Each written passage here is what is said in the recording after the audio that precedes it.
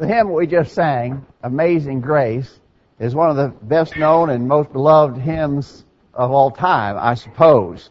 Did you see in the news recently, our President Obama attended a funeral for some of those victims who were shot in a church service in South Carolina, and in the course of the service, President Obama sang this song. That's just how well known it is. Even the President knew it by heart and sang it with the congregation as he was leading them.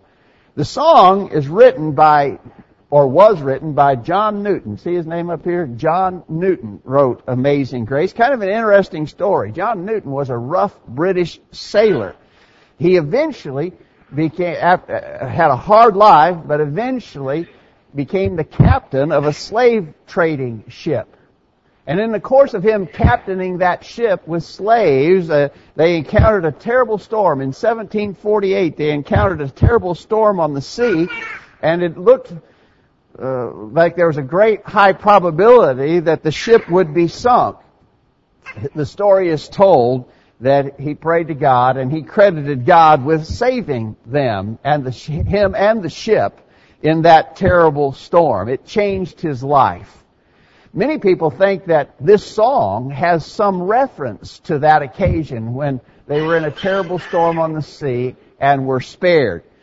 Later on, when he retired from his sailing, he became a Methodist preacher, and that's when he wrote the hymn Amazing Grace. We want to talk about God's grace this morning. It truly is an amazing thing.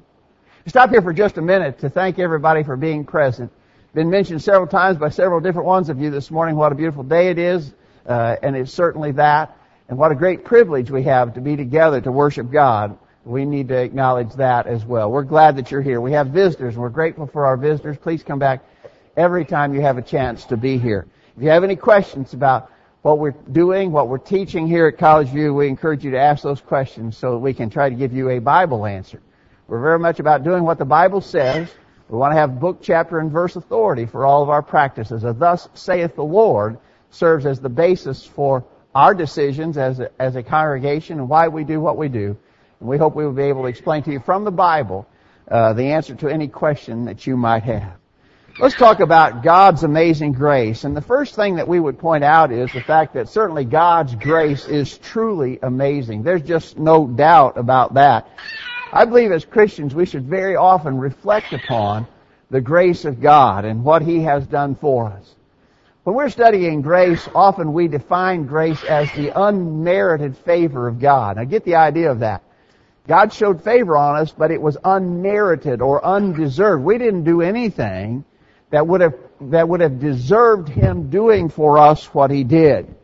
When we think about all that He has provided for us, and especially when we think about the sacrifice of Jesus Christ, His horrendous death on the cross, the blood that was shed as an atoning sacrifice for our sins, and all of that, of course, we did not deserve. We did not merit that. That was unmerited favor from God. And so, when we think about grace, the unmerited favor of God, what a fitting thing it is to discuss, to think about, to contemplate on all that He has done for us. God's grace is amazing. But I want to take a little bit different tack in our lesson this morning. Having said that and acknowledge it, wouldn't want to do anything to diminish the claim of amazing, how amazing God's grace is. But I want to maybe catch your attention by saying God's grace is amazing, but it's not that amazing. Now I'll have to explain what I mean by that. Unfortunately, many have perverted the truth about God's grace to try to incorporate things that God's grace does not cover. And so God's grace is amazing, but it is not all so amazing as some would lead us to believe. And let me just get right into it and give you an example of what we mean. God's grace is truly amazing, but not so amazing that we don't have to worry about sin. Most people think that if you just live a pretty decent life, pretty good moral person, maybe you have your lapses, maybe you have your own particular vices, but you don't get engaged in the big black sins that some people do. Some people are doing just horrible things. And I don't do those horrible things. I'm a pretty decent person. And since I'm a pretty decent person, I don't have to worry about much else. God's grace will cover all the rest. Apparently some people in Rome thought that, and Paul addressed that when he wrote in Romans chapter 6, beginning verse 1, "What shall we say then? Shall we continue in sin that grace may abound? God forbid. How shall we that are dead in sin live any longer therein?" This statement was written to Christians. And apparently some of those Christians thought, I don't really have to worry a whole lot about sin in my life because there's grace. And actually, in a way, if I sin more, it just gives opportunity for God to show His grace more. And so Paul addressed that kind of thinking here. Shall we continue in sin that grace may abound? God forbid. Absolutely not. We cannot disregard the significance of sin because God is a gracious God. Later in that same chapter, Romans 6, verse 14, "For sin shall not have dominion over you, for ye are not under the law, but under grace. What then? Shall we sin because we are not under the law, but under grace?" Again, he says, God forbid.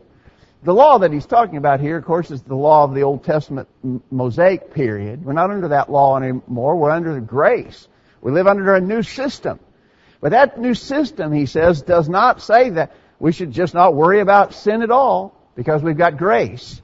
And so it is a false notion to say that because of God's grace, we don't have to worry about sin. In fact, in Titus 2, in the text that Wade read for us earlier, beginning verse 11, we find out that Paul says that grace actually teaches us to stop sinning and to live righteous lives. Notice, the grace of God that bringeth salvation hath appeared to all men, teaching us what? Teaching us that denying ungodliness and worldly lust, we should live soberly, righteously, and godly in this present world. And so it is a big mistake to interpret God's amazing grace to mean we don't have to worry about sin. God's grace is amazing, but it's not that amazing. We still need to be concerned about the horribleness of sin and its consequences in our life. God's grace is amazing, but it's not so amazing that sinners don't have to do anything to be saved.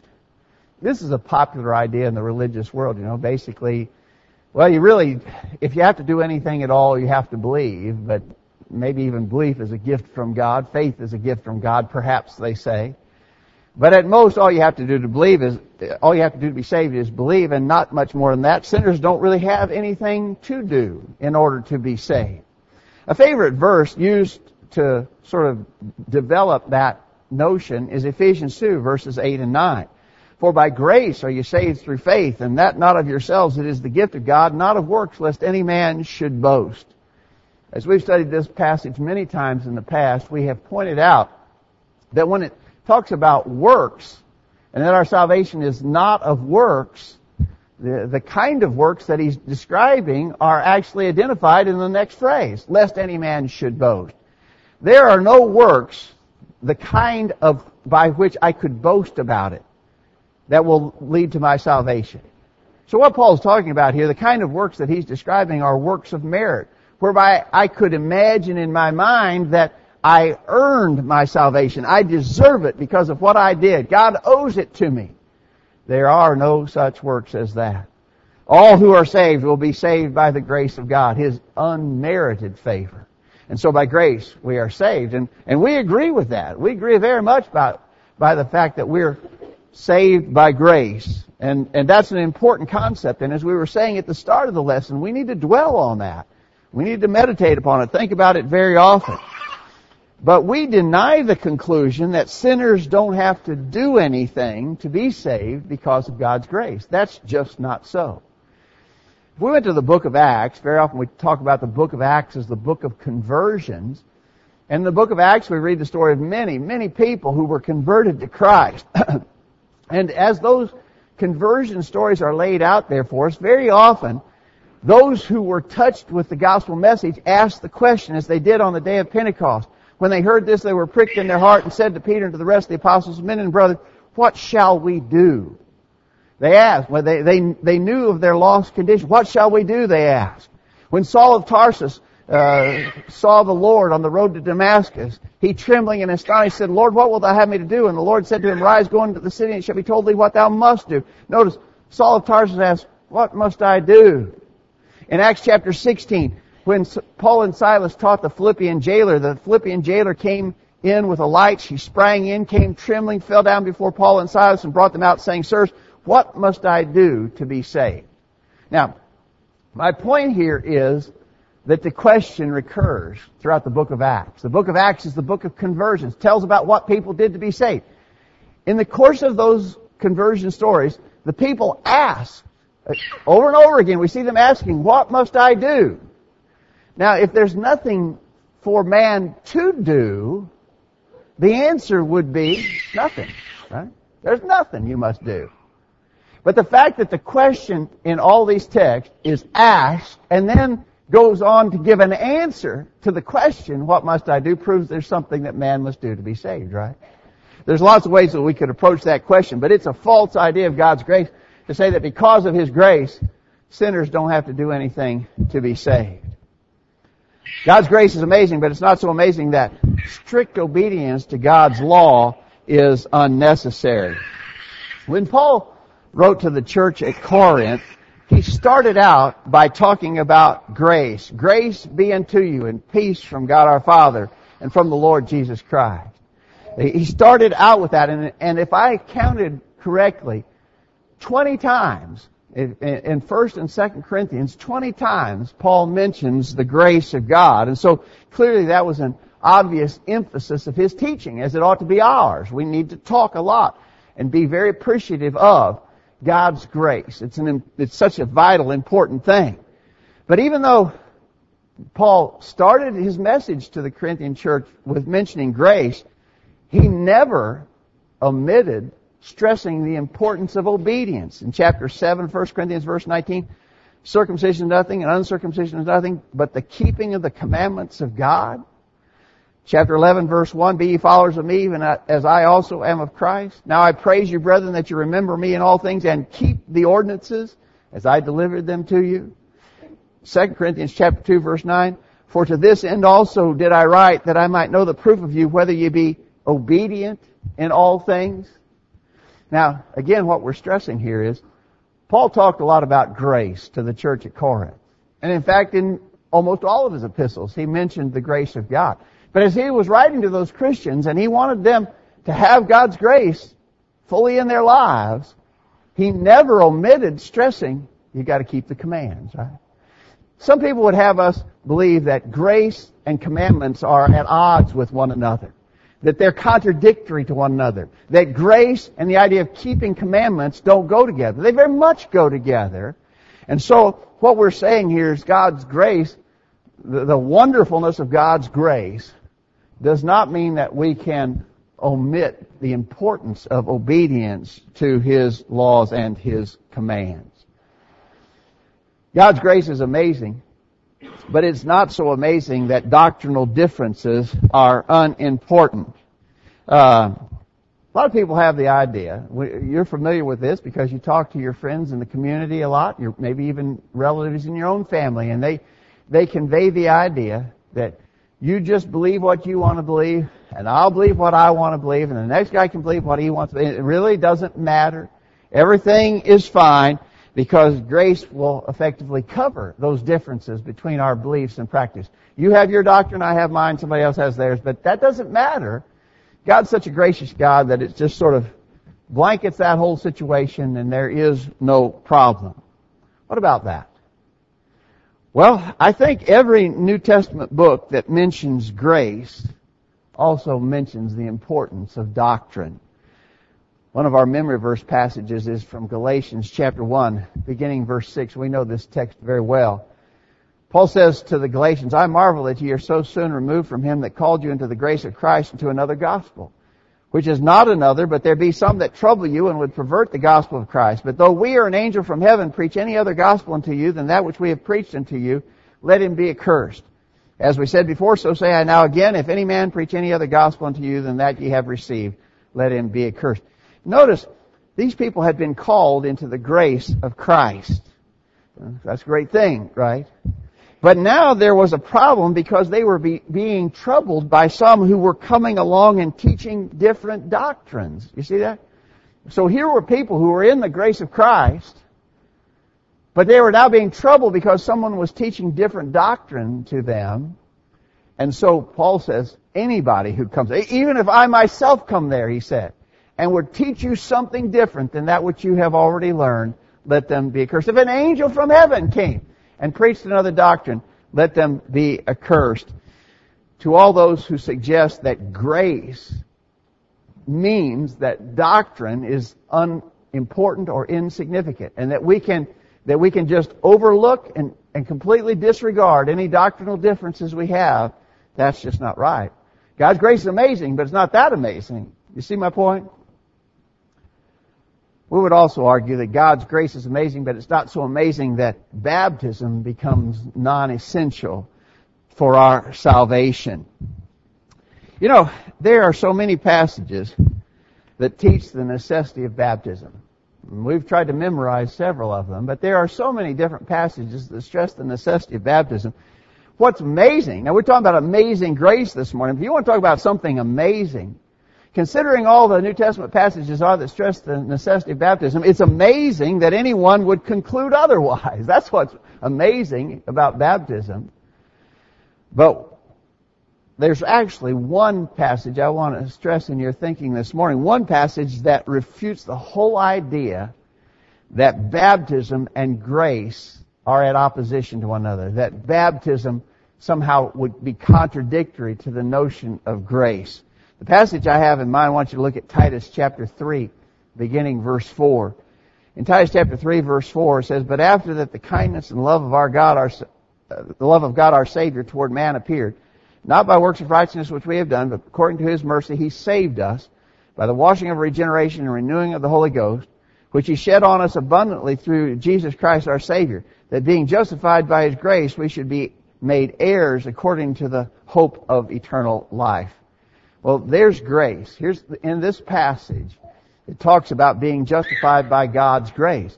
It also mentions God's kindness and love. It also talks about His mercy.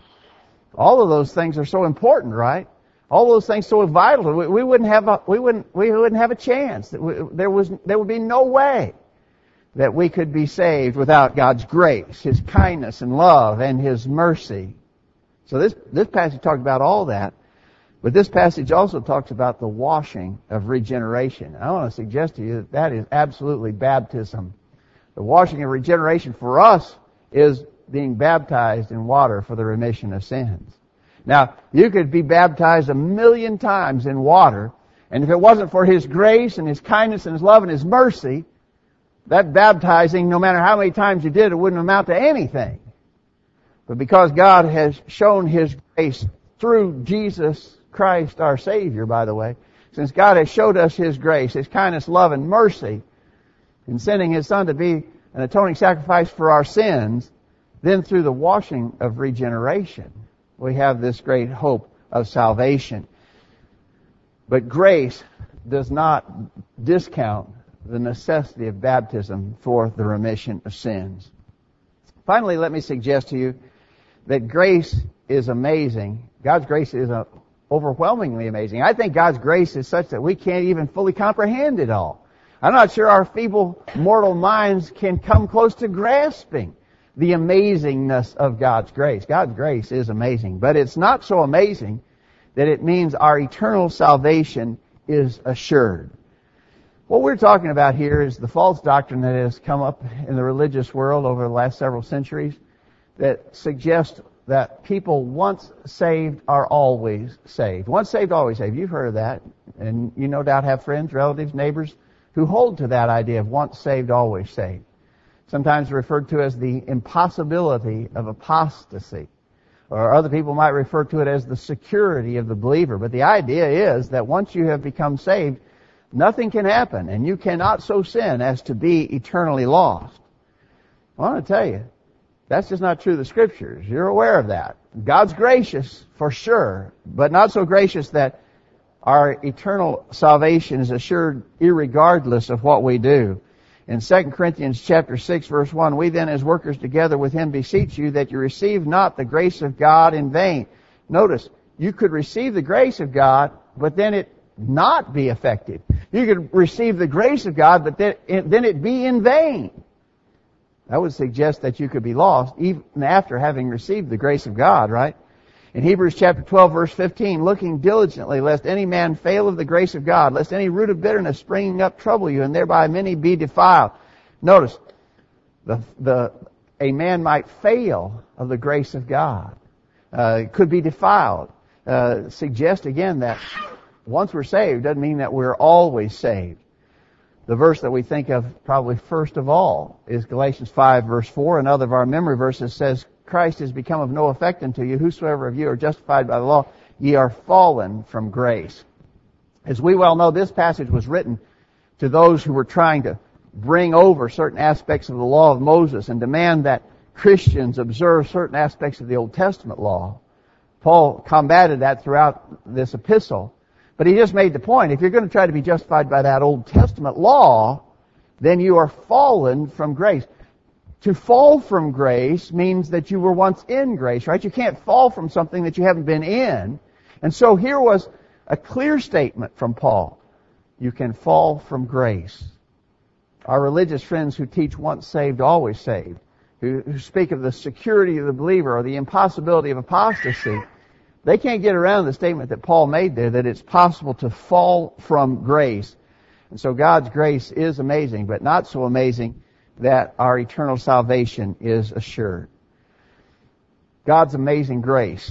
It really is. And I don't want the takeaway from this lesson to be that we're downplaying the significance of God's grace. It's overwhelming. We've talked about it often in the past, and no doubt will many times in the future if the Lord wills. But our point here is that people, unfortunately, have perverted the notion of God's grace. They've tried to twist it, and they've tried to make it cover things that it doesn't cover. And we need to be aware of that. Amazing grace. What about you? Have you allowed God's amazing grace to affect you? Have you become a Christian? Have you learned the truth and been obedient to it? If not, we would urge you to make that decision without delay. The simple gospel plan of salvation is hear the truth, believe it, repent of your sins, confess your faith in Jesus, be baptized for the remission of sins. If you're ready to make that decision this morning, we're ready to assist you. If you're a Christian already, but you've fallen away, remember we said you can fall from His grace.